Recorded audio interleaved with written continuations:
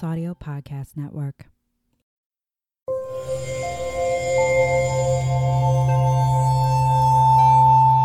Part of the Boundless Audio Podcast Network.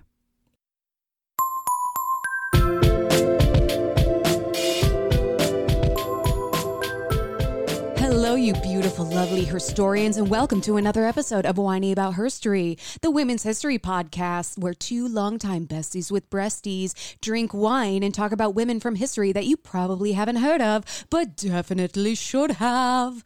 I'm Emily. I'm Kelly. And I'm dramatic.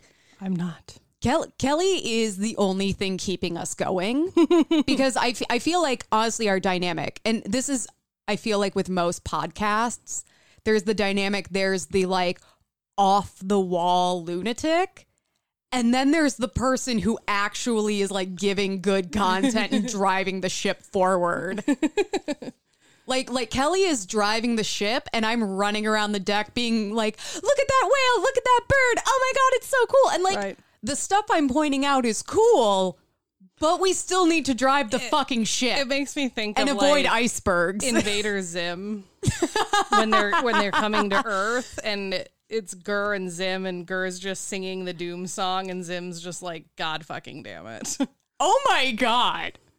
And we both grew up loving that show. I still love that show. I still love that show. I actually love it more than I'm an adult because when I was younger, there were definitely parts of it where I was like, this isn't what I was expecting from a children's show on Nickelodeon. Oh, yeah, no. What is happening? There's a reason that it got very quickly unadded from Nickelodeon, or not unadded, but removed. Yeah.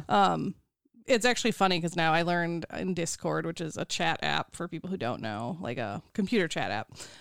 You can make soundboards, and like when you enter a channel, you can have your own sound. And I just recently found this out. And so there's an episode of Invader Zim where he gets hit like in the stomach with a kickball and he goes, "Oh, my squeedly spooch." And that's my entrance noise. Because because it has to be like less than 5 seconds. Yes. And I was between that and the like, why is there bacon in the soap clip? So we'll see if I switch it. Oh my God, I love it so much. And I was like, this is great. To be honest, that's everything I've ever wanted in my life. I'm actually impressed by how many like Gur sweatshirts and backpacks and accessories I still see, because that show came out, it was either late 90s or super early on, like 2000. Yeah. You know? Oh, yeah. Well, they just came out with like not an expansion, but like a new season. It's called like Invader Zim for the 90s babies. It's like Florpus something. It's weird. Oh my God, I love it. And I haven't watched it yet because I'm like, I don't want to like ruin my nostalgia. I get that. The classic episodes are classic. Have you ever seen Hell of a Boss? Yeah. Okay, the guy who plays Zim plays one of the characters in that. Oh, and I like recognize his voice. Yes, he's got such a distinctive voice, and it's one of my favorite things because he was also one of the Angry Beavers.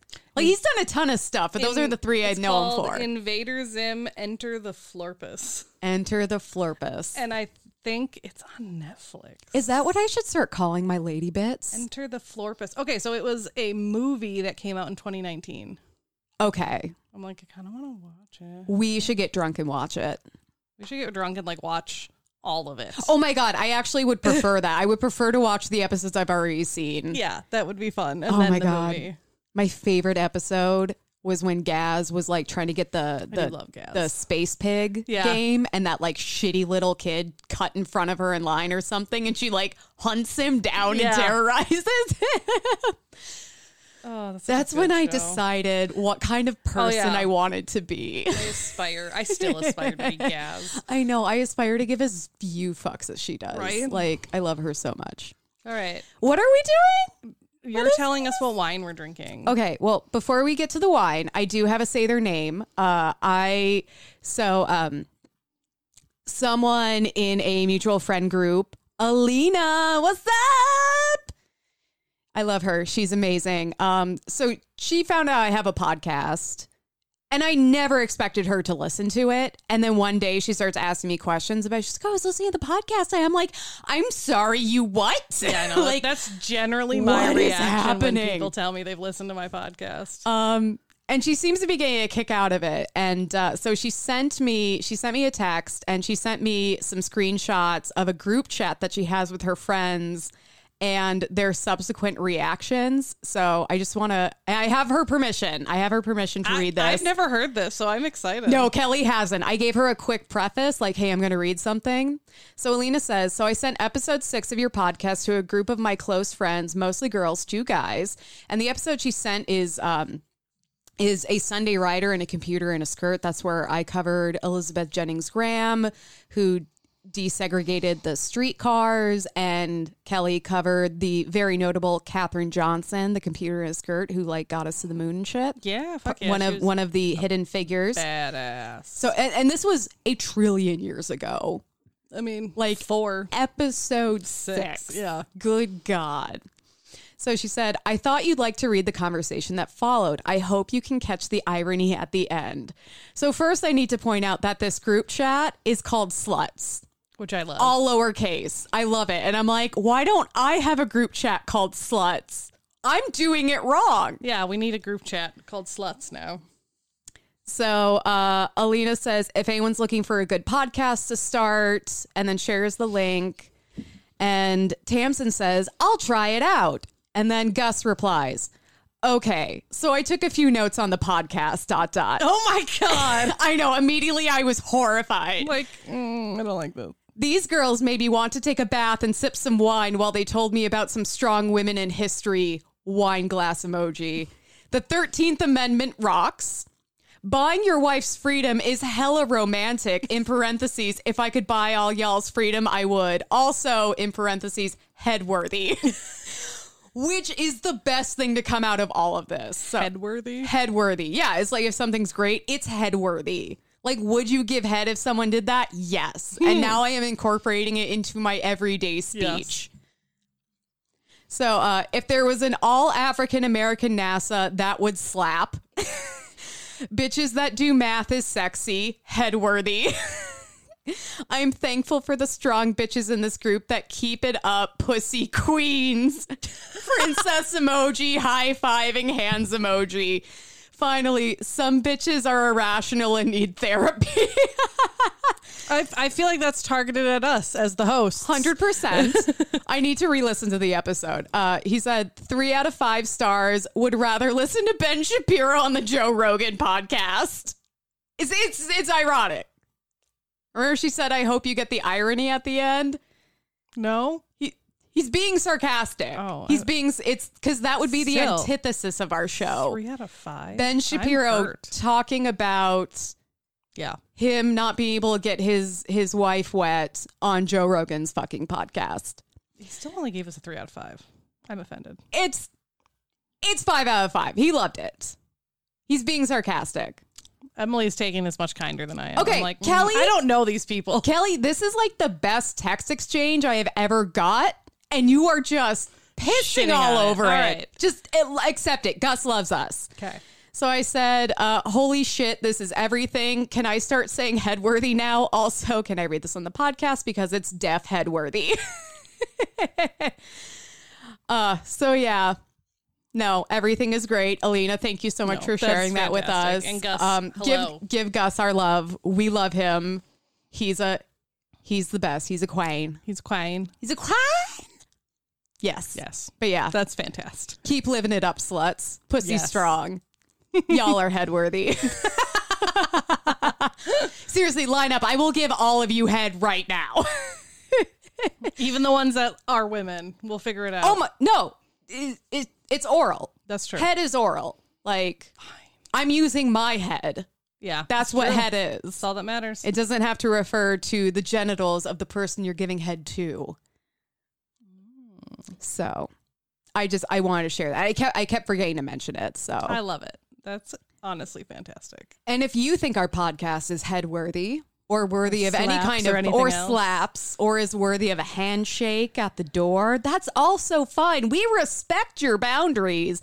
You can support the podcast either by becoming a Patreon for as little as $1 a month, or you can sponsor an episode by buying us a bottle of wine at www.buymeacoffee.com/WAHpod. Oh, the pod.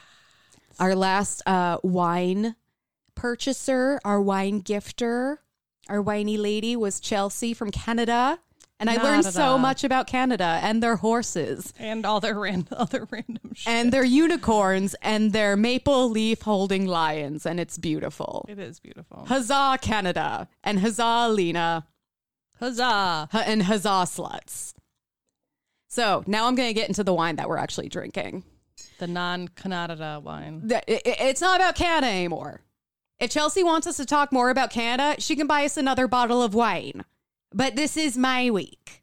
This episode's sponsored by me and my impulse purchase at the liquor store. Yeah, I was there for that. No, not this one. Oh, I thought I was. No, this is when I bought the Canadian wine. I was on the. I remember you bringing it here. Yes, you do, because I was very excited about it. So today we are drinking Stella Rosa L'Original. It's a product of Italy. Pineapple and chili, semi-sweet. It better actually be a little bit spicy. Otherwise, I'm going to be disappointed. So I had a cider recently that had it was like a fruit jalapeno cider. It was delicious because it was all the flavor of jalapeno without any of the oh God, my face is melting and I am crying in front of people feelings. Right. I mean, we had that other drink that had jalapeno in it, but I couldn't even taste the jalapeno. What and was I was very that? sad. Was that the drink. cocktail? Yeah. Oh, yeah. I was like, where's the jalapeno? I could taste it a little bit. I was very excited about the lychee fruit that looked like an eyeball. That was awesome. So the back of this reads, grapes for our delicious Stella Rosa pineapple and chili are harvested from beautiful vineyards. A refreshing wine combined with natural flavors of pineapple and chili. Served chilled with fresh fruit, cheese, spicy cuisine, and desserts. Love a good fruit wine. Yeah, that sounds delicious. Oberlinger's fruit wine. But yeah, I'm very excited about this because I love a good Stella Rosa. I mean, this is that kind of wine where you can just drink a bottle by yourself. But pineapple and chili is very exciting to me. Yeah, I'm very excited for this wine. Yes. Let's try it. Cheers to sluts. Cheers to sluts. Let's hope this wine is headworthy. Ooh, that clink was headworthy. It smells good. I'm going to overuse headworthy. You are. But I do not care. I'm not saying you are already overusing it, but I know you will overuse it. Ooh. It tastes like I'm on a South American beach. And there's someone in a unbuttoned Hawaiian shirt giving me drinks while I stare at the ocean. That is very good. And just very taking the salty air. Pineapple forward, but you get the jalapeno on the back end. It actually, I don't taste the jalapeno as much, but it goes up into my nose. Yeah. Do you feel that? Yeah. I get the aftertaste of jalapeno. Yes, for sure. I think they could have gone more forward on the jalapeno, but I also understand, as you know, I'm a Midwestern girl. I can only handle so much spice before I'm actually burning from the inside out. Right. So I get it. I get it's a balance, but I really like this. Highly recommend. Yeah, it's delicious. Pineapple and chili. Actually, it's not even jalapeno. It's just chili. Yeah, that's true. It could be any kind of chili. But yeah, no, this is good. Highly recommend. Getting a series of weird GIF text messages and then my name, and there's no context. From who? Ian. Well, first it was fucking Ian. There was one from his wife, and then there was 5 from him, and then just my name. I think he's asking me if I want to go to the state fair if I put all the different gifts together. I was gonna say $10 is that he's drinking, but there's literally no I hope not, because his wife sent me the first text message at 1 p.m. Oh Jesus Christ! So hey, there's nothing didn't work today. There's nothing wrong with a little day drinking. Okay, we will not judge. No, that is God's job. And his son's blood turns into wine, so I don't think he's going to be too upset either. How much judging can he really do? Yeah. His son, who is also God, had the power to turn water into wine. It's Do you remember that fucking Family Guy joke where Peter takes a sip of the communion wine? He's like, that's Jesus' blood? Man, that guy must have been fucking wasted 24/7. Yeah. And I'm like, oh my God, why didn't I ever think of that when I was a kid being told that the wine I was sipping was literally a dead man's blood? Right. Exactly. Yeah. But whatever. It's crazy the things that you accept as totally normal when you're a child. Yeah. Some things I can look back on and be like, aw, Santa and the Easter Bunny, and other things, drinking a dead man's blood who's also God. Oh, okay. No wonder I'm such a little goth. No wonder, we like to bleed on accident. Kelly, you like to bleed. That's just me. Let's be honest. 2 minutes before we started recording, Kelly's I like, itched my arm and I was I'm like, bleeding. I'm bleeding in 2 separate locations. And then she's like, I just like to bleed. And I'm like, will you kidding. please fucking stop that? No. Clot, damn you. All right, let's, 15 minutes in, let's actually get started. All right, who goes first? You, Me. because I did the intro. You Haha. did. It was beautiful. Thank you, Jesus, and your alcoholic wine. Or alcoholic blood, There you excuse go. me. What do you think Jesus' ABV was? I don't know. Okay, what I know, is I'm like, this what is wine? an average wine? This? ABV? Okay, so this wine is 5%. This one's 13. Okay, well, The Emily is super. the Emily will fuck you up. So yeah, probably 5. Yeah. 5 to 10. I wonder how much you would have to drink to like get your blood alcohol level. Be You would be constantly- dead. Yeah, oh yeah. You would be dead. But he's the son of God, so he didn't die. Exactly. He just had a really great time while he was here. Yeah, exactly. He Until spread, he didn't. well, you live fast, you die hard. I'm just saying. Kelly, please tell me who you're covering so I can stop like invoking the wrath I of really God. just like this. This is amusing me. My Catholic heart is actually crumbling. It's like drying up like a leaf in the sun. I am covering Maggie Lena Walker. Love that name. Right? It's Yeah. pretty. I really love the name Maggie. I hated it for a minute because I knew a Maggie that was not great. But I'm like reclaiming This the is name. not that Maggie. It's not that Maggie. I can guarantee you, because we wouldn't be talking about that Maggie. But this Maggie is the shit. Yes. So Maggie was originally born Maggie Lena Mitchell. She was born on July 15th, 1864. We're going back. 1864. 1864. She was born on the Van Loo estate in Richmond, New York. Bougie. She was born a slave. Or oh, the daughter of a former slave. Oh, I went the completely you went the opposite bougie way. I went the totally opposite direction. I am Yeah. not saying enslaved people So were no, bougie. she's. I just read like the next 2 lines. She's a daughter of a former slave. So Okay. not currently a slave. Okay. Interesting note in my research, though, up until 2009, so fairly recently, they thought her birth year was 1867, not 1864, until someone eventually found her like marriage records, and then we're like, oh, we've been off by 3 years this entire time. So yeah, So they were trying to make her wait. They thought it was 67 instead of 64. Yeah, they're trying to make her younger. I don't know. If I were her, I'd be like, no, go back. I mean, go she back. was dead by 2009. I don't care. But her ghost is like, no. I looked 3 years 67 younger. is perfect. Yeah. So her mother was named Elizabeth Draper and was a former enslaved woman who worked as an assistant on the Van Loo estate for Elizabeth Van Loo, who was an abolitionist, a unionist, and a spy for the Union during the American Civil War. And I'm actually going to be covering her next week. That's amazing. Also, can we just clarify, Elizabeth, the mother is not the mother. Elizabeth is the land, like the estate owner. Okay. And the mother is a cook for her. Okay, but she's working. Yeah, she's Like, working. She she's was not formerly enslaved Okay. and is no longer enslaved and is working and living on this estate. Okay, I see. Because I'm like, wait, how can you be an abolitionist Nope. and have enslaved people. Yeah. No, I know we contain multitudes. She's a former enslaved but person. you cannot have it both ways. This woman hired as Perfect. an actual employee. Okay, cool. Yep. So it was working here that Elizabeth would meet Eccles Cuthbert.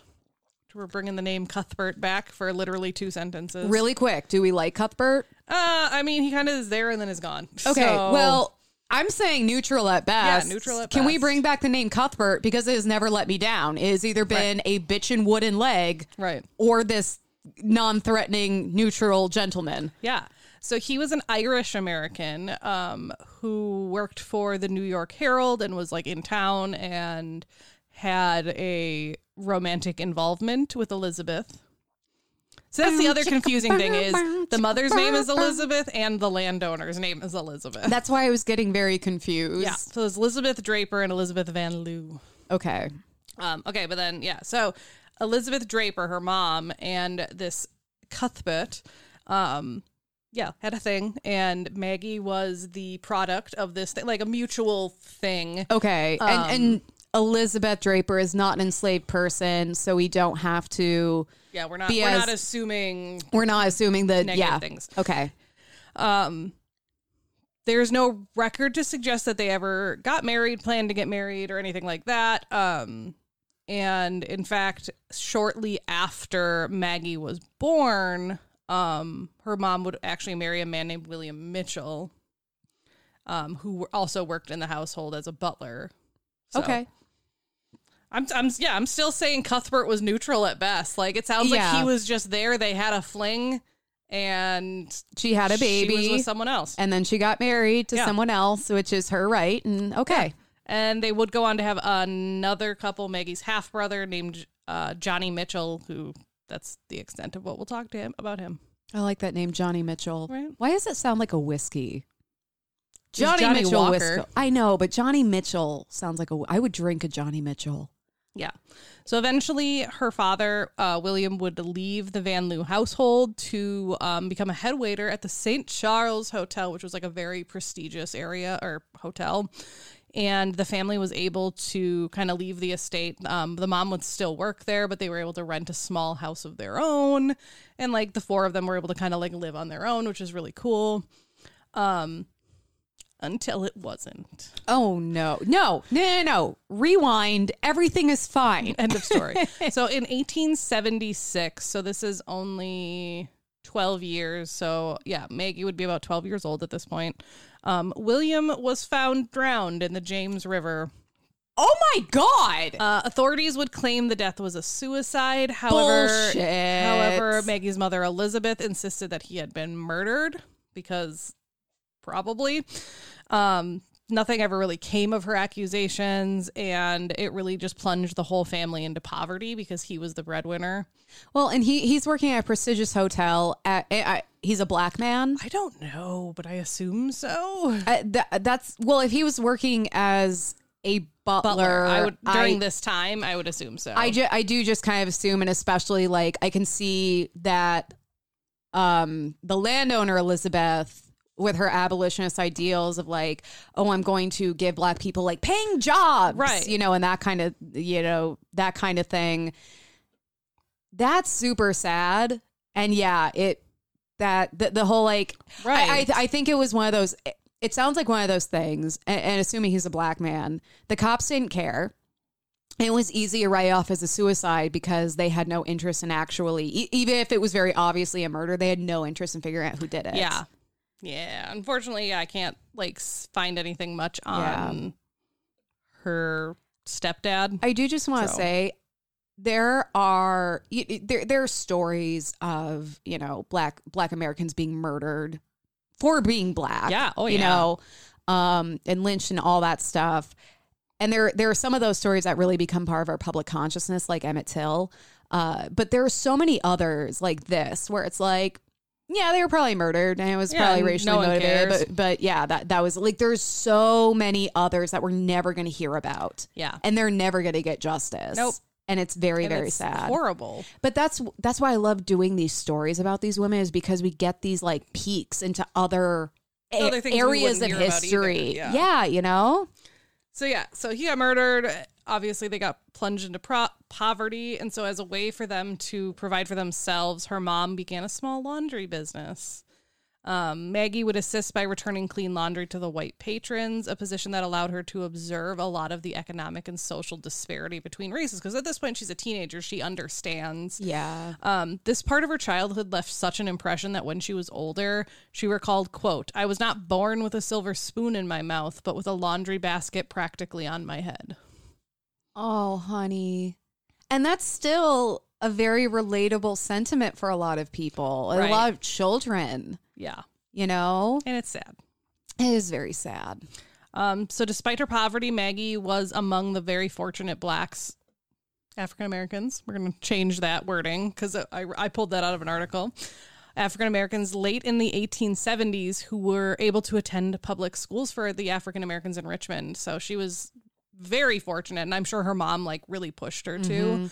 So she would go to the Lancasterian School, which was also known as the Valley School, followed by the Navy Hill School, and then the Richmond Colored Normal School. That was the actual title of the school because things were terrible back then. At that final normal school, she would train as a teacher because that was one of the only jobs available to women in general, Well, and that's let alone women of color. That's what a normal school is, because the university where you and I went was formerly a normal school, which I always thought that was weird. And I'm like, well, that's before we showed up and made it extraordinary, Extra normal. with our stable mental states and our very well-rounded emotional abilities. Yes, 100%. We definitely were normal.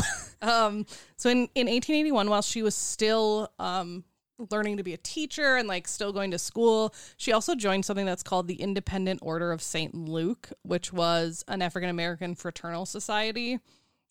So I put a little I had never heard of it, so I put a little background because I was like, what is this? So there was originally the United Order of St. Luke, which was a thing. And it was founded by Mary Prout in 1867 in Baltimore, based on Women's Mutual Insurance.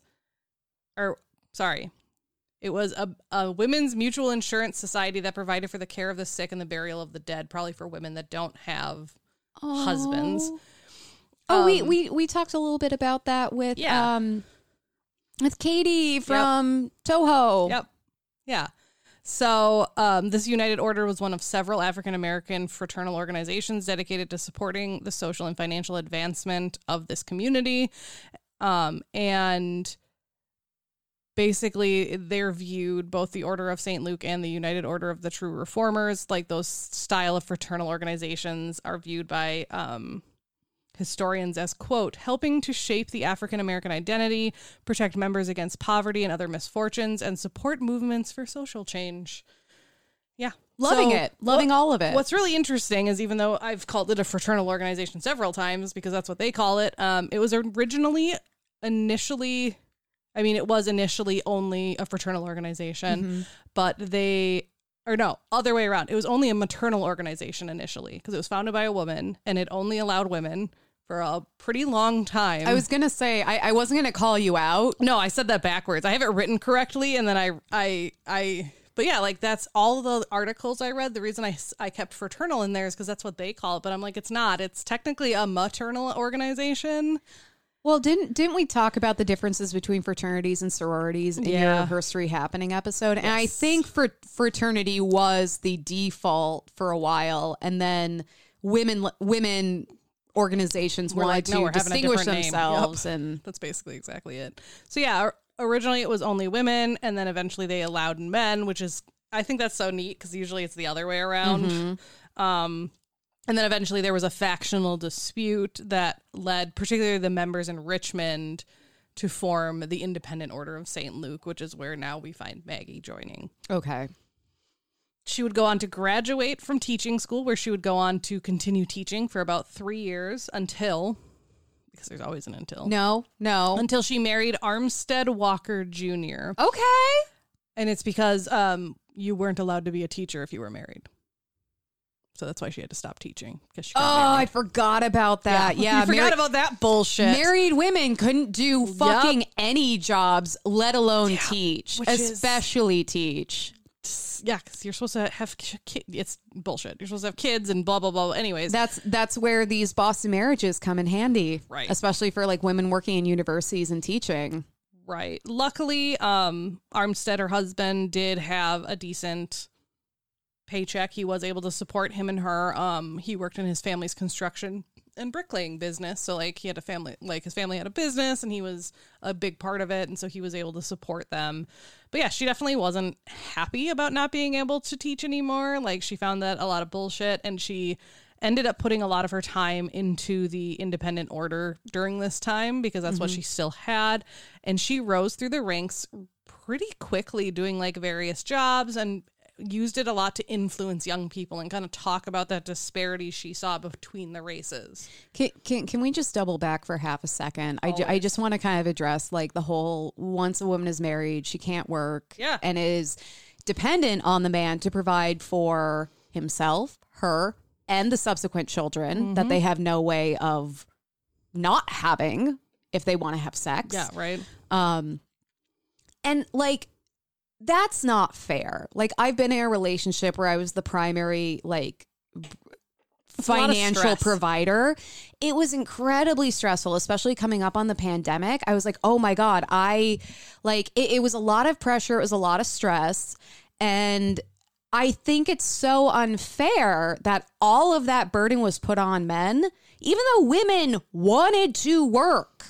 Right, exactly. They wanted to have income. To be a teacher. They wanted to, participate and, have lives and careers, and they were denied that. And then that puts all this burden on men, and then they get stressed, then relationships and fall they apart act out, shocking. and they drink, and then we have prohibition, which was super great. Sorry, but that was one of the issues with prohibition, and why women were so for it, because they weren't allowed to earn an income. They were completely reliant on their husbands, who were working crappy jobs, working really hard, and then going and drinking away their paychecks because it was the only semblance of control they felt that they had. And then they go home, and the wife, who has no control, is like, I've got all these fucking kids, and you spend all your money on booze? Are you goddamn kidding me? Fucking kidding me right now? Yeah. Yeah, so I don't know. I just too like, it's like, are you fucking serious? And here's the thing: if you want to have a household where there's one partner who is the primary financial earner, or one partner stays at home, that's fine. But it should be a conversation. It should be something that you both agree upon, not something that is mandated based on gender lines. Right. It shouldn't be you got married, you're fired. Like, you literally cannot work here. That is I would be so mad if that happened. Right. And we're still dealing with the after effects of that. Like, there are women who still get asked about their plans for having a family when they interview for a job. Like, are you married? Do you plan on having kids soon? And they're not always asked that directly, because I'm pretty sure it's illegal now. But they're asked in a roundabout way where you can totally tell what they're looking for. Right. It's like, fuck you. Yeah. I don't have to answer. Fuck you. Yeah. So yeah, sorry. I just want to point that out, because like, sexism hurts men and women and everyone on the gender spectrum. Right. And Maggie would go on to have three children, 3 sons. So that was Russell in 1890, Armstead Mitchell Walker the third, because her husband was a junior, was born in 1893, but would not live a very long life. He only lived 7 months, which is very sad. Oh, that's awful. And they would have one more son after him named Melvin DeWitt, about 4 years after. And then they would go on to adopt a daughter named Polly Anderson. I love all of these names, by the way. Right? Russell, Armstead, Melvin DeWitt, and Polly. I love the name Polly. Yeah. So she's having babies, and then during that, she would get elected as Grand Deputy Matron within the Independent Order of St. Luke, where she would go on to establish a juvenile branch of the Independent Order of St. Luke in order to instill a sense of community and confidence in the young African Americans that she's seeing be affected by all these different things. That is so important. Yeah. Because building up the confidence and the self-reliance and the self-esteem early on, especially amongst a population of children who are being discriminated against. Yeah, exactly. And like, they have parents who were formerly enslaved people. Like, they're dealing with the after effects of that. And then the country tried to be like, okay, well, we can't enslave you, but let's like repackage slavery and all this other stuff. Like, giving them that support is huge. Right? Like, and having people to look up to and people that are like, no, we don't have to live this way. Yeah. Well, and her, you know, growing up, like feeling like, I was working from day one because I had to, and I didn't have a lot. And her mother was able to afford her an education, which is incredible. Right. But I love that she's like, you know, trying to help other people. Yeah. And that was one of the things that this branch really stressed too, is like the importance of education and supporting the community and supporting one another. But really, like going to school, making sure you're educated, like to the best of your ability, and then helping. And then she basically wanted a future within the order and society of itself. And she believed that came from investing in the youth. And one of the like sayings she would adopt particularly for this like subsection of the order was, quote, "As the twig is bent, the tree is inclined." Wait, I don't get it. I don't either. Okay, I'm like, wait, what? As the twig is bent, the tree is inclined. I think it's like if you bend the branches on a tree, eventually the whole tree is going to bend that way. So you have to support the children. Otherwise, everything's gonna. Yeah. Like if I think that's what it means. Well, I also think like if the children fall, the whole tree falls. I get that. But then also it's like if you guide the individual branches, aka the children, the whole tree will grow to follow. Yeah. I think that's what it means. Okay. That took me a minute. Yeah, same. Maggie's way smarter than me. Right. She should have had a podcast. So as she would move up through the ranks and her husband would continue, you know, doing his thing, they would purchase their a family home in Richmond Jackson's Ward neighborhood, which was dubbed the hub of Richmond's African-American business and cultural life. So they called it the Harlem of the South. Okay. I thought they did call it the hub of Richmond's yada, yada, yada. Nope, and I'm like, Harlem that's a lot South. to put on a welcome sign. Yeah. Like, you can't print that on a t-shirt, but Harlem of the South, that's marketable. Also, I think I said Richmond, New York before. It's Richmond, Virginia. Oh, okay. So that was my bad. So yeah, Harlem of the South makes a little bit more sense. Take me home, country road. I know it's not West Virginia, but I don't know a song about Virginia. I don't either. Other Virginia's for lovers. Na na na na na. So, the independent order ended up not doing very great, and they were going to go bankrupt. And during this time, they elected the person who was running the order. Just noped out of there. They were like, "Nope, I see where this is going. I'm done." Basically. And the order would elect her to replace him as Grand Secretary, a place that she would hold for many, many years until she died. So clearly, like, she was able to save the order, which is great. I love that. And I also hope if anyone was like, "You're just a secretary," she was like, "That's Grand Secretary to you, right?" Bitch. Exactly. And having spent so many years, like, holding various positions and being able to, like, talk to the youth and other people and stuff like that, she was able to bring a much wider diversity of perspectives than the the guy that was running it before her. Mm-hmm. And with this diverse experience, she would devote the rest of her life to building membership and resources, getting funding, expanding the activities, both on the business side so the order could make more money, but also in the social side, and keeping basically the finances as efficient as humanly possible. That is so important because I feel like a lot of people have very good intentions when they create like an organization or a nonprofit or a volunteer group, but you can have a really good idea and you can have all the heart and passion behind it. But if you can't run the organization in a practical way, it's going to suffer and it's not going to be sustainable. So having the mission and the vision is just as important as knowing how to manage it and grow it and sustain it. So the fact that she was focused on both of those things and that she was kind of like a double threat in that. Oh, 100%. Fucking huge. So, and to inherit something that's literally on the edge of bankruptcy is like insane. I do not envy her. under her guidance, she was able to save the Order of St. Luke and basically completely reverse the track it was headed down. So she would inherit it under a horrible deficit. I couldn't find like how much, but over the 25 years of her leadership, she would collect nearly $3.5 million, claim 100,000 members in 24 states, and build up almost $100,000 in like reserve money. Holy shit. Yep. 25 years. Good God. Yeah. So like she diversified and she brought people in, and it obviously worked. On August 20th, 1901, she delivered what is a now famous speech, at least like for the independent orders side of things, because obviously like I've never heard it. There's I have a dream, and then there's like notable speeches in the stories we talk about. Right.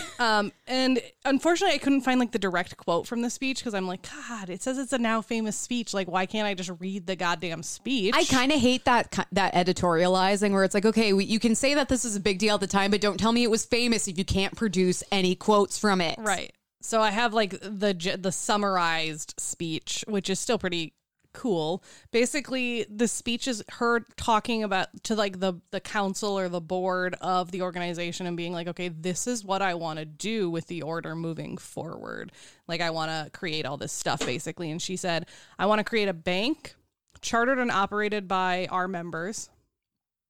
I want to create a newspaper to herald like the good news and like talk about community events and stuff like that. And I want a department store run by African-American employees, geared toward African-American consumers with goods that they want and that are more affordable for them than at white retailers. I fucking love that. Right. It's so those are her three main points. It's so Madam C.J. Walker. It's so like many of the Black women we've covered in the past are all about this. Like, I'm going to use my platform to empower the community and, you know, help with job training and help with starting businesses and this and that. Right. And even that is still not necessarily like in the Black community a thing, but like other organizations do that. So the Boys and Girls Club in town, they had an ice cream shop for a while where kids from the club would work under the supervision of like adults. Right. But that was them that experience. It gets them that experience, because have you ever been like a teenager trying to get a job with no experience? Like, I know a lot of people are just kind of hiring anyone right now, but having that experience and having that space to grow and learn where you're not worried about like some fucking jackass screaming at you because they're trying to make you work longer than you're legally allowed or that kind of thing. It's amazing.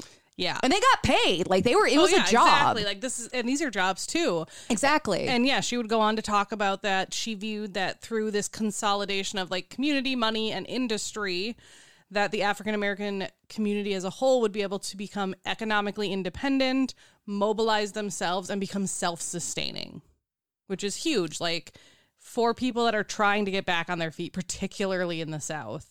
Is particularly in the wake of slavery. Exactly. Oh my God. I love that all of this was going on. And the only thing that like gives me the sour taste in my mouth is knowing all the other stuff that was going on that was being empowered and, you know, furthered by the U.S. government to continue to disenfranchise Black people. And like they're trying to fight this like huge tide and this huge opposition, and like this is so amazing. But then I just keep thinking of what else was going on, and you know, kind of like how the rest of history started playing out. It's just very sad. Yeah, history was the worst. Well, and not to be like defeatist, because again, dwelling on the victimization of African Americans is also not helpful or healthy. But I think this is a really great example of, you know, that tenacity, that sense of community, and the drive to not only survive, but thrive. Right. And the best thing about it is Maggie wasn't just like talking out of her ass. Within 5 years, all of these things would come to fruition. In 1902, the St. Luke Herald began, so kind of started with a newspaper. The bank would come next, and then the St. Luke Emporium, which is that general store, would come next. So, I kind of glanced over the bank, but I'm going to come back to it because in 1903, Maggie Walker did what most people believed to be unimaginable at that time. She opened a bank, hired African-American women in particular. Oh, damn right she did. To run it. And again, yeah, she's living in the segregated South.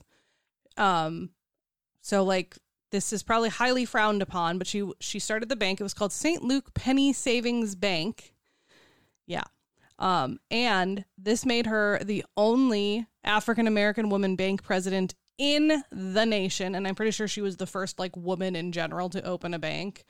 But she would advocate for the African-American women to work there and girls.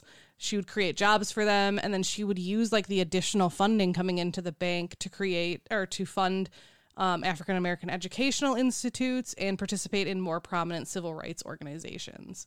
So yeah, she was the first woman of any race to charter a bank in the United States. And this bank was, when it opened and for a long time, was a powerful representation of how the African-American community could come back and create this self-help within the segregated South. And like, yes. If we stand together, look at what we can do. Yes. Also, you know how earlier I was like, oh, she's paying it forward?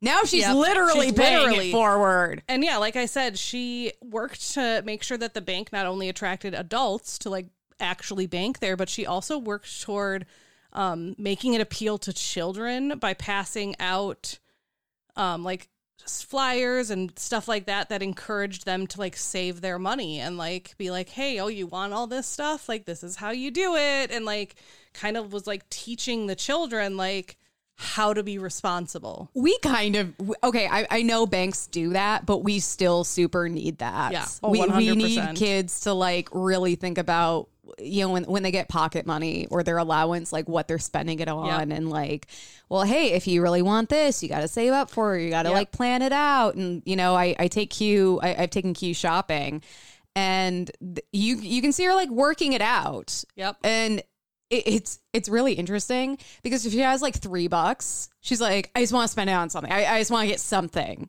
Nothing is $3, you know? You're like, sorry. But if she has a little more money, she's really thinking it out and really plotting and That's really interesting. And I love that because that's such an important skill for everyone to have. It is, but I also find it very interesting. Yeah, but for like her as a child to like be working through it. Yeah. It's really cool. And yeah, like how rewarding it is to like see that too as an adult, like to be like, all right, this kid mostly understands it. Yeah.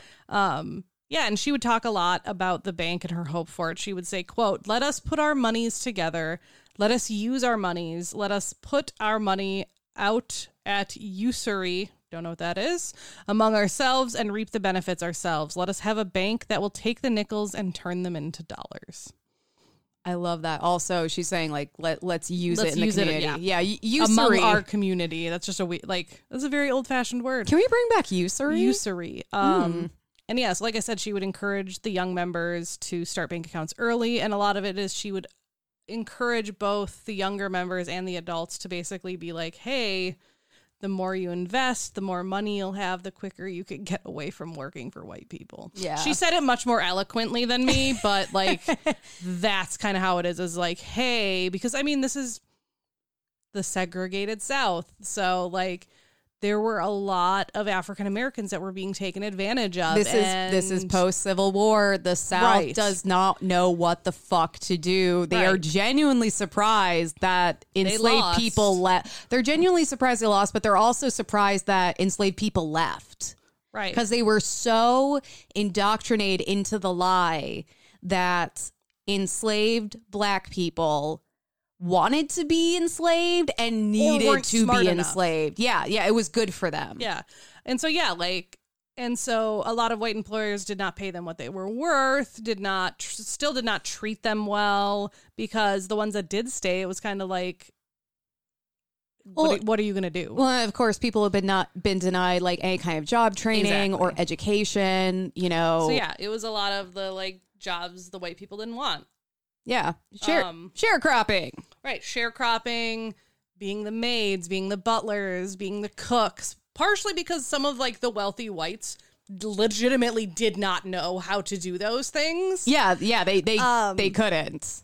But also like because some of them believed they were like above it, which is bullshit. You're never above making your own goddamn meal and doing your own fucking laundry. Right. So this Penny Savers Bank, which I love that name,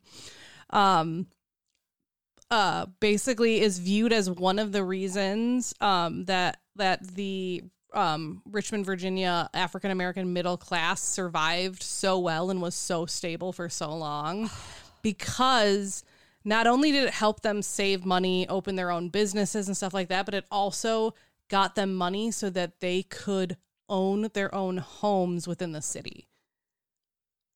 And home ownership is one of the best ways to build generational wealth and therefore empower generation upon generation. Exactly. And this is why the BIPOC homeownership disparity in the United States is so important, and why I will never stop bitching about it. Right, and it's been important since God. It has always been important, but like Minnesota, in particular, I think is like the second worst state in the country. Right. Which I'm like, that we should all be really embarrassed by that. Yeah. So Maggie would spend a lot of time working at the bank and stuff like that. Life would move on as it would. However, on June 20th, in 1940, Russell, which I believe was their oldest son, let me scroll back up. It was. Double check. Yep. Killed his father. Just. Oh my God. He was mid-20s at the time, and he shot and killed his father, who was coming home late one night, who he thought he was a burglar. That him and his father had both been like on the lookout for, because there had been one like in the area. And so they were like, I think that's what his dad was doing, was like literally out looking. And so he came home. God. The son didn't know it was him, shot and killed his dad. Oh my God, that's so fucking awful. Yep. Russell was arrested and charged with murder, and after 5 months of waiting was declared innocent, because they were like, okay, no, this was like genuinely an accident. Like there was a burglar in the area. Like you didn't know, this was not malicious. Yeah. So yeah, it took 5 months, which actually, like if you think about today's legal system, is not that long. No, that's super quick, but it's a long time to spend in jail. Yeah. But obviously like this left a really big hole in the family, and it left Maggie with a very large household, because the house that they had bought, that I previously mentioned that they bought, was fairly large, because they had three kids, you know, like, and so like it was a big house, and now, she's on her own managing. I mean, if the oldest son is mid-20s, the youngest is probably still a teenager. Exactly. So she had a lot of household to manage, but luckily like her work with the bank and everything like that, like they had the money. So like that was good. It's not one of the situations where the husband dies and all of a sudden like her, when her dad died, they were in poverty. So and I was going to say, you know, Armistead Sr., or, you know, the father was the one who was taking care of the whole family financially because she was not allowed to work. Right. Oh, so like obviously this is very sad, incredibly tragic, but how incredible is that through all of her work, she got herself to the position where like in the tragic event of her husband's death, she was not destitute. Her family was not in trouble. Like, and how, again, can you imagine putting your whole financial future on the shoulders of a single person? Maybe two, if you had an older male child. Yeah. Maybe. If he didn't just get married and then go support his family immediately. Exactly. So luckily, like, and how cool, like, for her, I'm sure, like, when the dust settles, to, like, look back and be like, you know what, I accomplished something that my mom couldn't, because she wasn't, like, really allowed. So, like, how neat about that. So once things kind of settled down, she continued working for the Order of St. Luke's. She held that leadership position, but she also was branching out and started holding leadership positions in other civic organizations, including the National Association of Colored Women, so the NACW. She would also serve as the vice president of the Richmond chapter of the NAACP. Holy shit! So like she's like, okay, I've kind of like set Richmond up. you know, like I've got us a bank, I've got us a general store, I've got us a newspaper. Like I'm going to start bringing this message to the wider African American community. Girl. So I think that's great. Oh my God. So like I said, Russell was proven innocent. And he would unfortunately never really recover from the incident. He would fall into a really deep depression and turn to alcoholism and would die less like 9 years later because he could never forgive himself. Yeah, that and so that's I wasn't going to include it, but I'm like, it's not part of her story, but it kind of is. Like it is. She lost her husband, and then her kid just never recovered from it. Well, think about all the trauma that this woman has gone through from a young age. Right. Her father figure is murdered, and nothing's ever done. There's no justice. Her husband is killed. Is murdered by her son on accident. In a tragic accident. And then her son, who cannot handle the guilt and trauma that he's been through. And there were no resources for him to work through that. And the articles all just said died. He drinks himself to death. Yeah. He drank himself to death at the very least. He was like our age. He would have been mid-30s. That is so sad. It breaks my heart. And of course, she very much rallied her family again and was there to support her other kids and basically just kept doing what she did in the wake of what it is. I think it's so incredible everything that she's building in the wake of enormous loss happening throughout her life. Yep. And these are just the incidents we know about. And we're coming into the mid-1920s, which means the Great Depression is upon us. No. So by 1924, which is just prior to the Great Depression. Yeah, because the Black Friday was October of 1929. Okay. So yeah, because the 30s was the Great Depression. Yep. So just prior to the Great Depression. Penny Savings Bank would spread to other parts of Virginia and would be growing to around 50,000 members. And while other banks would collapse during the Great Depression, St. Luke's Penny Savings survived and actually ended up consolidating with two other large banks and moved to downtown Richmond. And it is still in operation today. Shut up. Yeah. Can I open an account? I don't know, but that'd be so, I know I don't live here, but please. Can I just collect some interest on my account? Right. I'll just keep $20 in there. I just want to be a part of this. Right. That is incredible. Yeah. Oh my God. So if we quickly touch base on her story happening, I did a long time ago on sororities. The Zeta Phi Beta sorority, which was I think the oldest African-American sorority around. It was the one that was started by 5 women at Harvard. Blah, blah, blah, blah. Anyways, when they opened a new chapter of they inducted her as an honorary member at their very first meeting, which I was like, oh, I love that. Yeah. In 1928, Maggie would be forced to use a wheelchair after suffering some illness. They weren't really sure what it was. I mean, she's also just older. It could have been a million different things. Exactly. And although limited in her movement, Maggie would remain a leader in the Richmond African American community. She was still the grand secretary for the Order of St. Luke. She would be fighting arduously for women's rights because it's all during that. She was definitely a suffragist. And she would work on the board of the Virginia Industrial School for Girls, making sure women are getting educated and stuff like that. So even though she's wheelchair bound, she's still fucking killing it. Well, and I think becoming a wheelchair user, I'm sure was a challenge because that kind of adjustment is a lot, but I think it's more incredible that she's getting so up there because remember she was born the 1860s and we're in the 1920s now. Oh yeah. And she's she's still killing it. She's still super involved. Yep. That's amazing. Yep. She would pass away in December of 1934 at 70 from complications due to diabetes because there really wasn't great health care for that back then.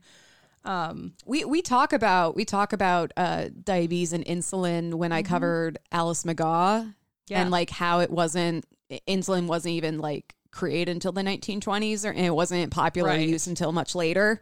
Yeah. So yeah, that's Maggie, but I do have a legacy because a bunch of stuff happened. Okay. Basically. Yay. All right. So some of this did happen while she was alive, but I didn't find like it was listed in the legacy part of like Wikipedia and other places, and I just couldn't find like among the bank story like ways to just like set it in other than just being like, and this one little thing happened. Okay, back to the bank. But so there was in 1905 there was a poster titled 101 Prominent Colored People, and she was on it. So that's kind of neat. I love that. And then she received an honorary degree from a university and was inducted into the Junior Achievement Business Hall of Fame, which that was in 2001. So she was that was postmortem. Yeah. Posthumous. Yeah. Excuse At me. this point, we're posthumous. Basically, it was she received the honorary master's and was on the 101 Prominent Colored People poster prehumously. Posthumous. Yeah. Before she died. No, yeah, before. Yep. During her life. Yep. So Richmond Public Schools also built a large bricks high school adjacent to the Virginia Union University, which was titled Maggie L. Walker High School. And it was one of two schools in the area for African-American students during Jim Crow. Oh, my God. I hope they were the fighting penny savers and they really chucked pennies at the opposing team. My favorite part, though, is it was around for generations, and actually in 2001, it was completely refurbished and reopened as the Regional Maggie Walker Governor's School for Government and International Studies. Oh my God. So like they're still using it. They're not using it as a high school anymore, but like they're still actively using it, and it's still named after her. And they're still the fighting penny savers. Yes, 100%. The St. Luke building offices where she worked, and particularly her office, were preserved, and it is listed on a National Historic Place at Historic Places. They also have the Maggie L. Walker National Historic Site, which is her home, the home she lived in with her husband. Oh my God, it's still there? Yep. So it's a historic site and a museum, and it, quote, commemorates the life of a progressive and talented African-American woman. She achieved success in the world of business and finance as the first woman in the United States to charter and serve as president of a bank, despite the many adversities facing her. This site includes a visitor center detailing her life, the Jackson Ward community in which she lived and worked, and her residence of 30 years. The house is restored to its 1930s appearance with original Walker family pieces. Oh my God, I want to we're go gonna have to go there. to Richmond, Virginia. Oh my God. Yeah. She was honored as one as the first group of Virginia women in history in 2000. So like that, she was in that first like inaugural class group, which is great. On July 15th, 2017, a statue of Maggie was designed by Antonio Tobias Mendez and was unveiled at a location known as the Maggie L. Walker Memorial Plaza on Broad Street in Richmond. It's a very beautiful statue. Basically, it's a 10-foot statue, and it shows a depiction of her with her glasses pinned to her lapel and her checkbook in hand. Like, it's actually like a legitimately like really good statue. Oh my God, I love that. And then in 2020, so like very recently, Walker was one of 8 women featured in the Smithsonian National Museum's the only one in the room display. Oh, cool. So I put a little blurb in there about it because a lot of people don't know what that is. So the only one in the room display is it's about women in business, and particularly like the top of business, because getting to the top of business, this is literally from the Smithsonian's website. So quote, getting to the top of business is always tough, and for women tougher yet. While women are inventive, driven, and great managers, they often face discrimination and cultural boulders blocking their path. For the few women that do get to the highest levels on arrival, they often find themselves alone, the only one in the room. Here are the stories of 8 strong women who made it to the top. I love that. Yeah. It kind of reminds me of the table. Yeah, I mean that was a lot bigger, but yeah, like I know, but just that whole celebrated idea. A lot of women. Yeah, like oh my God, what was dinner that called? table or something? We talked about that a lot early on. And we covered several of the women who are included in that art installation. But it's yeah, it's the like dinner party. The dinner party, that's it. I keep wanting to say dinner table. Yep. And it's, a massive triangular table that has 39 women as place settings, and then like all the tiles underneath and like in the room where it is all like names of women as well. I love that. I think that you can go still see. I don't know about the only one in the room, but I'm pretty sure the dinner party is still available to go see at I think it's in Brooklyn. Very cool. Yeah, so that was Maggie. I can't believe I haven't heard of her because she's definitely getting a lot more recognition.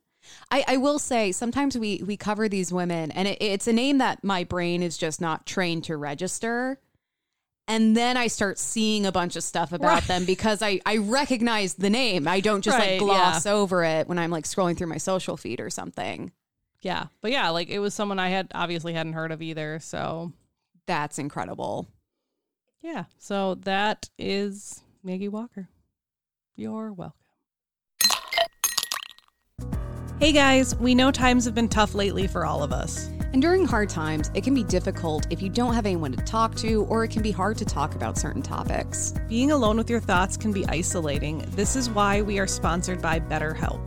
BetterHelp offers licensed therapists who are trained to listen to and help you. Talk to your therapist in a private online environment at your convenience. BetterHelp is customized online therapy that offers video, phone, and even live chat sessions with your therapist. So you don't have to see anyone on camera if you don't want to. Thank goodness. There is a broad range of expertise in BetterHelp's 20,000 plus therapist network that gives you access to the help that may not be available in your area. You just fill out a questionnaire to help assess your specific needs, and then you get matched with a therapist in under 48 hours. That is Amazon fast. Then you schedule secure video and phone sessions. Plus, you can exchange unlimited messages, and everything you share is completely confidential, just like with an in-person therapist. You can request a new therapist at any time at no additional charges. If you want to talk to someone about your mental health, you can get a 10% off your first month at betterhelp.com/herstory. That's BetterHelp, HELP.com/herstory. Hi, I'm Zoe. And I'm Kelsey. And we're the hosts of Tea and Strumpets, a Regency romance review. And if you're like most people, you may have just discovered the amazing world of Regency romance through the smash hit Bridgerton on Netflix. And whether you're a new fan just diving into the Regency genre, or if you've loved Regency for a long time, we've got a huge catalog of episodes exploring the best of what Regency has to offer. So join us each week as we take a trip across the pond and into the past in search of swoon-worthy happily ever afters. We talk about all the Regency favorites like Julia Quinn's Bridgertons or Lisa Kleypas's Ravenels. Plus, we dive deep into exciting new releases from rising stars you're going to love. Plus, we have fabulous interviews with best-selling authors in the genre like Kerrigan Byrne, Maya Rodale, and Kat Sebastian. And of course, we are covering the Bridgerton Netflix show. We're speaking to bloggers, costumers, and authors to really talk about seeing this best-selling series brought to life. And if the show has given you a hankering for more Julia Quinn, we have a full episode recapping and discussing each book of the series. So check us out on your podcatcher of choice or learn more about us at romancepod.com. See you on Thursdays, and may all your ever afters end happily.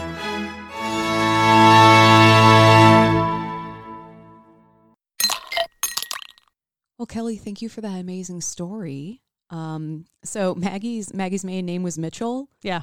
I am also covering an M. Mitchell. Ooh. Today I am whining about Matilda Mitchell. Ooh, I like Matilda too. That's a great name. Oh my God, can we please bring that name back? Yes. I love the name Matilda.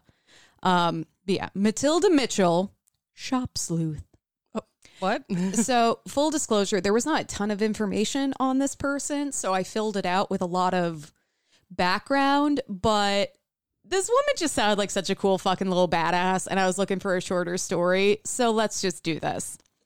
Selfridge's department store, founded by American businessman Harry Selfridge, brought the luxurious American department store experience to London.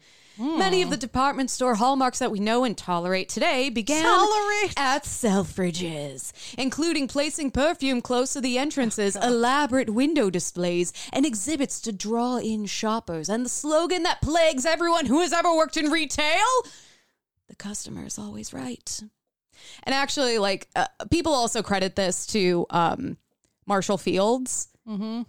Of the department store by the same name, but Harry Selfridge worked for Marshall Fields, and that's where he like learned a lot of this stuff and built on it. So anyway, but the luxurious department store experience also brought luxurious department store problems. In particular, theft. Dun, dun, dun. Retail theft takes a variety of forms, from petty shoplifting to full-blown retail crime rings. According to an article by Zach Stambor of the Insider Intelligence, retail theft in 2021 cost retailers $95 billion, which was a 4% rise from the previous year, which doesn't surprise me because this is like post-pandemic and everyone's just like, first of all, people are going back to stores, but second of all, like, there are a lot of emotions going on and people like super don't fucking give a shit about anything anymore. Also, I don't want to totally leave the need unacknowledged because a lot of people struggled, you know, in the pandemic, post-pandemic, especially when those programs dried up. Right. But yeah, the potential losses have motivated retailers to employ a variety of loss prevention tactics. In 1909, Selfridges unleashed their latest weapon against retail theft: Matilda Mitchell.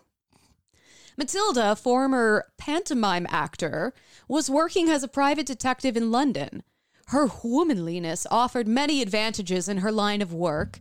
Men were unlikely to look directly at women out of politeness, allowing them to move through the world without detection. Also, thanks to sexism, no one expected much from women, let alone for them to be up to shenanigans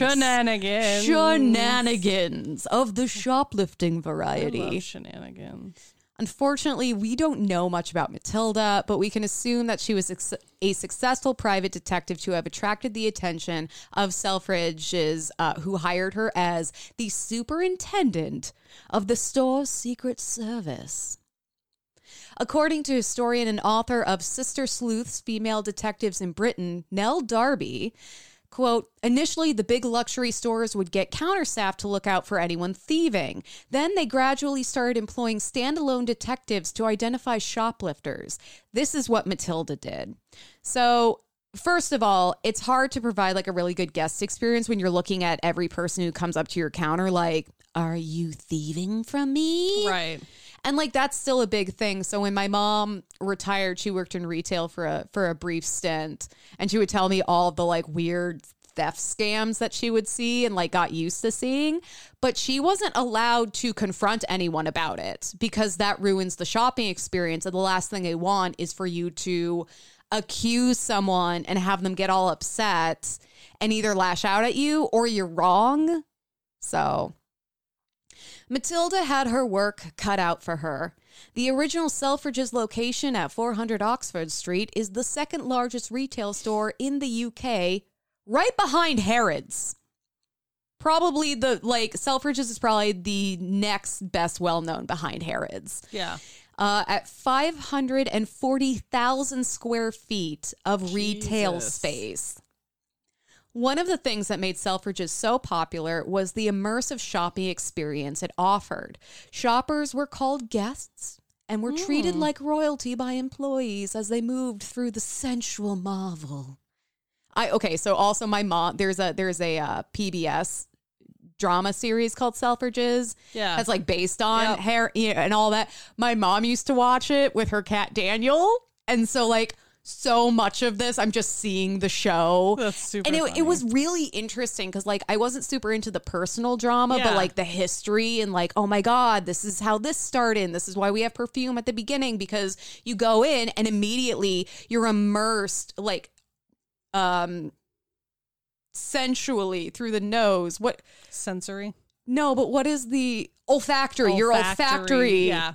senses are totally overridden, and you're like, oh my God, yes, I'm here. It like gets you in the mood and gets you frisky. Or you choke and want to leave. Or yeah, you die, in which case they don't want you anyway. So from the luxurious surroundings and products to the perfume scents that enveloped them as they entered the store, guests were transported to an idealized lifestyle that they could actually take home with them. To maintain the sense of comfort for guests, the store couldn't have uniformed security guards stalking around, making shoppers feel like they were under suspicion. Ask any person of color who's been into a resale store and followed. It's not fun. When we think of shoplifting, our minds probably go to like kids and teens who are pocketing small items like candy, trinkets, or gift cards with no money on them because you want to have credit cards like a grown-up. Definitely not a personal story of mine. I know. I'm like, that seemed like we had a very Oddly intense specific. eye contact moment because, yeah, it was oddly specific. Yeah, definitely didn't steal empty gift cards from Target because I you. wanted to put credit cards in my wallet like my mom had. Anyway, love you. we're fine. I grew up and I'm fine. But there were and still are very sophisticated gangs that Matilda and her staff had to contend with. So this isn't just like, oh, a bunch of rowdy like teens come into the store and you're like, keep an eye on them because like they've shoplifted here before. This is some sophisticated crime ring shit. Speaking of sophisticated crime ring shit, way back in episode 29, I covered one of these gangs called the 40 Elephants, who were led by Alice Diamond. The 40 Elephants were an all-women London crime syndicate that specialized in shoplifting. The 40 Elephants would enter a large store and cause a ruckus, distracting sales staff and potential security, while other members would take the opportunity to stuff, wine burp? They would stuff expensive wine burps. No, expensive. Down their bras. Yeah. They would just start chugging wine. I respect the hell out of them. Right? No, they would stuff expensive merchandise like furs and jewelry into secret pockets sewn in their large dresses. Again, this is why the patriarchy doesn't want us to have pockets, because we are entirely too powerful. Like Matilda, they would use sexism of the time to their advantage. You know, because like men aren't going to look at them. Men aren't, going to touch them in a public setting. So gang members were able to hide merchandise in their secret pockets. And even if a man did suspect theft, they were very unlikely to confront the woman. Right. And they certainly were going to grab her and like shake her, flip her upside down and like shake the stuff out of her pockets. When people somehow let elephants into a restaurant, they would just stop everyone for a little bit. God damn you, Kelly. God damn you. I love you so much. That was something I would say. Like, their gang was the 40 Elephants. There were no actual elephants involved. Okay. Oh my God, are you serious? Wait, were you being serious? Yeah, I was dead serious. I thought you were like making a bad joke like I would. That was a joke when I went to England about Harrods, that they're like, they can get you anything you want, even elephants. And it's actually true. They legitimately can get you elephants. I believe that. I 100% believe that. So yeah, no, I thought so you just meant like people. Their gang is called the 40 Elephants. And cause a distraction. Yes. Okay. Yes. They wouldn't actually ride 40 elephants into the store to start a ruckus. It's like Hannibal riding elephants into battle. Can I get a drawing of that? Just like a bunch of Victorian women riding elephants. Like they just bring in into one. A store. They're called 40, but they just bring in one. Oh my fucking God. Now I feel like an idiot. No, Thanks. I am so in love with you right now. That is the best thing I have heard all day. You're welcome. You're like, of course, bringing elephants into a store would be disruptive and distracting. Jesus Christ. I know. I was very confused. You think the elephant would be a giveaway that something was going on. Right. No, the circus is just in town. This is what they mean when they talk about the elephant in the room. Yeah. God damn it. So the 40 Elephant Gang is, using all of the same tactics that Matilda is using to be a good, like, Secret Service chopper person. But as a fellow woman, these tactics didn't work on Matilda. Ooh. She's like, I will fuck you up. I will get the fuck out you of my up. store. I will grab you by your ankles. And I will shake you until all the jewelry falls out of your secret pockets. So stopping thieves wasn't as simple as saying, gotcha. Often thieves were physically imposing and not opposed to fighting back. Unfortunately for them, Matilda also wasn't afraid to throw the fuck down. I mean, I feel like if that's your position, you kind of have to be 100%. And I mean, this is also like the early 1900s. Security staff today, like you're very limited in what you're allowed to do. Like you can't touch a customer, you can't, all these other things. And I like that. I'm okay with that personally. Like I'd rather have this massive, multi-billion-dollar franchise lose some money than like have a security guard assault a customer. Yeah, same. For no reason, or like that's going to get real messy real fast. But this is the 1900s and pretty much fucking anything goes, including riding elephants into stores. According to Nell Darby, quote, I like that name too. Yeah, he was the author of that book. It's on Amazon. I couldn't find it on Audible though, so I haven't had a chance to like get a hold of it in time for this. You said it the first time, and I was just like, "Oh, that's a nice name," but I didn't say anything out loud. But then you're repeating it, and I'm like, "God, that's a nice name." Yeah, no, Nell Darby. I love that. So they go on to say, quote, she was particularly proud of one incident where a Frenchman stole a bronze ornament and he'd hidden it under his waistcoat. Matilda managed to catch hold of him despite his large size. There were no other staff members to help her, yet she was able to retain him until assistance eventually came. I like to imagine she's got him in a headlock. Oh, 100%. I really hope so. Like she's cursory headcanon. She has one woman under each arm. Like no, this was a man. Oh, that's right. Yeah. This was a man. This was a Frenchman. I don't know why he had to be French. I don't know why that was so distinctive. The English and the French do not have a very copacetic history. Anyway, she has him under his arm, and just other people are walking by. She's like, "No, I got it. Like, no, we're good. We're good. My people are on their way." Right. Just pulls a Captain chill, America. Yeah. I can do this all day. Oh my God. So yeah, it wasn't just taking on these like female crime syndicates. She's also like confronting men who are like physically imposing and pose more of a physical threat. Unfortunately, I couldn't find a lot of information on Matilda, no birth date, death date, or family history. There may be more in Nell Darby's book, Sister Sleuth, but I didn't have time to buy it and wait for it to arrive in the mail and read it. Right. But it's on my wish list. So I will end this with the only quote from Matilda that I could find that only leaves us with more questions than answers, which I feel like is Matilda's style. Yeah. Just from what we know about her. How did I become a lady detective? That is a question which I have often been asked. And that's fucking it. I was like, please tell me that's it. Like that. She's just That's like, that's it. a question I've been asked. Anyways. Yeah, no, it's kind of like, well, that's a story for next time. But yeah, that is the story of Matilda Mitchell, shop sleuth. I love that. Yeah. Short and sweet. I because needed there's something no fun. information. Yeah. I want something fun. I'm like, I want to cover this woman, and there are other more notable women detectives in England and London around the same time. But she just seemed like this scrappy little gal, and the fact that she worked at Selfridges, which like holds a special place in my heart because my mom would watch it with her rescue cat, and like she loves it and he loved it, and it just made me happy. I love it. Hey, Emily. I love it. What are you thankful for? Oh, fuck. Yeah. Oh, Why yeah. are we getting doing in there this right now? Why are we doing this? I ran my first 5K. Oh, yeah. And this isn't the first 5K I have participated in, because Kelly and I did the like Night Nation run. Yeah, that was fun. But it was more of a Night Nation walk, and yeah, because I can't run. It was walk broken up by intermittent twerking, because there were like DJ booths all along the route. That was kind of fun. So we were like, that's the sound of my joints trying to twerk.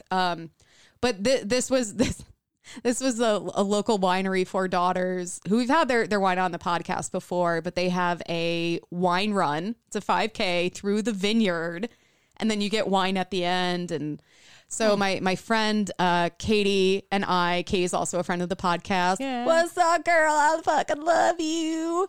We did it, and it was fucking challenging. But I was actually able to run the majority of the time. I took a few walking breaks, but I got it done in 40 minutes. It's not bad. Which is a personal best, considering I've never fully run a 5K before. I think that's great. And then it was a ton of fun because our other friend, Tierney, came and like cheered us on. And then Katie's parents were there, and they are just like, they are so lovely and they are so sweet. And actually, a bunch of volunteers didn't show up. So Tierney and Katie's parents then got like wrestled into handing out the medals at the end. That's super funny. And it's so funny because like Katie's mom is super like, where do you need me? I've got this. And then Tierney's like a former toddler teacher and she still works with kids. She's like, no, I got this. Let's get organized. Like, I'm not waiting around. I'm taking control. And so we get to the end and they're just handing out the medals.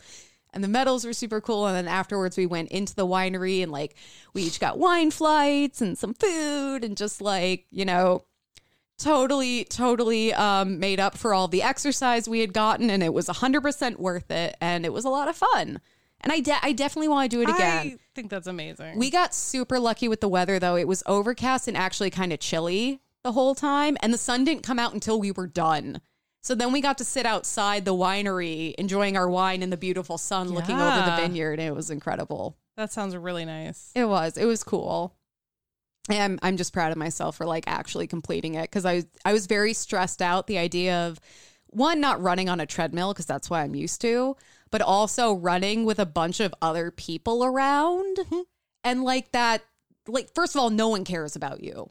Right. Everyone's focused on their own. Exactly. Whatever. But there's still this sense of like almost performance anxiety or like feeling like you're being watched when you're doing something that you're not comfortable with people watching you do. But it was awesome. I love you. I love you. And I'm proud of you too. And the medal had a wine stopper and a wine corkscrew on it. Really? Yes. That's adorable. It's incredible. I'll have to post a picture. I love that. I love that for you. Thank you. Kelly, what are you thankful for? I'm thankful for my tiny pug. She's so fucking cute. Yeah, like she's just a really good distraction too, and she did really well when we went camping, and she came to my work one day and met everyone. She did really well there. She's just a really good dog, and I mean, she pees in the house all the time, but besides that, she's a really good dog. Well, she's a puppy. That's just puppy shit. Yeah, exactly. Or excuse me, puppy piss. Yeah. So she's learning, and you know, it's good. I'm just really thankful for her. She's been a real blessing. It's super funny because Navi, she's a runty pug. Like, she's a very little pug, but she's looking like a normal sized pug compared to Zana now. Zana's tiny, which is really interesting to see. And then she makes Dory look even more intimidating as a pug. Yeah. Dory's a big girl. Dory, it's so funny because Dory is the most chill of all three. Yeah, she is. The former crack pug doesn't give a shit. Is like, so fucking mellow. She just kind of like when Emily got here, like Navi's freaking out because that's what Navi does. She's barking. She's freaking out. Zana's like not barking, but she's like jumping up trying to get to Emily, and Emily comes downstairs and says hi to them, and Dory just comes to the top of the stairs and just stares at Emily and wags her tail. Well, she kind of like wags her whole body because she loves Emily. It's so funny because she kind of looks like she looks like a coffee cup, you know, just like a cylinder. Yep. And like her whole body moving. Wags. It's so cute though. I love her so much. She loves you so much. She does. That's why she used to poop in front of my door and outside my window. Yeah. She's like, hi, I love you. Poops of love, defecation, affection. Well, thank you on that note. On that horribly disgusting note. I loved it. Thank you so much for listening to another episode of Whining About Herstory. Like us on Facebook at Whining About Herstory, Instagram at WAHPad. We don't use Twitter anymore, so which is now called X. I'm like seeing the logo on like sports things, and I'm just like, what? It showed up on my phone one day. Yeah, and I was like, the fuck is this giant X? You know what it did? It reminded me to fucking delete the app. Yeah, I did We're too. not on Twitter anymore. Here's the thing. This is even like a moral stance. Like, I already wasn't really using it. I already wasn't super engaged with it, and this is just kind of my final like. Right. I feel like it's okay to let go. Yeah, but. But we do have a website, it's whiningaboutherstory.com, where you can find links to all of our social medias, as well as our Buy Me a Coffee and a link to our Patreon, whether you want to donate for as little as $1 a month every month, or, a one-time $5 donation, and we'll find you a bottle of wine. We will. And we will ask really awkward questions at the liquor store. Like, do you have pig wine? Or do you have any wine from Canada? And then they'll he looked so sad because he's like, I know every wine in this store and I don't think we do. And then I did some Googling and that's not a them problem. That's an America problem. Yeah. But yeah, it's fun. Like looking for like random wines. Cause then I was like, I asked them. Well, I asked them about like other like Canada related things and they were like, no. Like, well, it's funny because we're not going in there looking for a specific bottle, but we're looking for something that follows some kind of theme, which is also oddly specific and somehow also incredibly unavailable. Yeah. So you can also, when you buy us a bottle of wine, if there's like a wine you particularly like, you can also suggest that to us. Otherwise, we'll try to match your name or something like that. Yeah, we'll figure something out. Well, thank you so much for listening to another episode of Whining About Herstory. I'm Emily. I'm Kelly. Have an empowered day. Bye.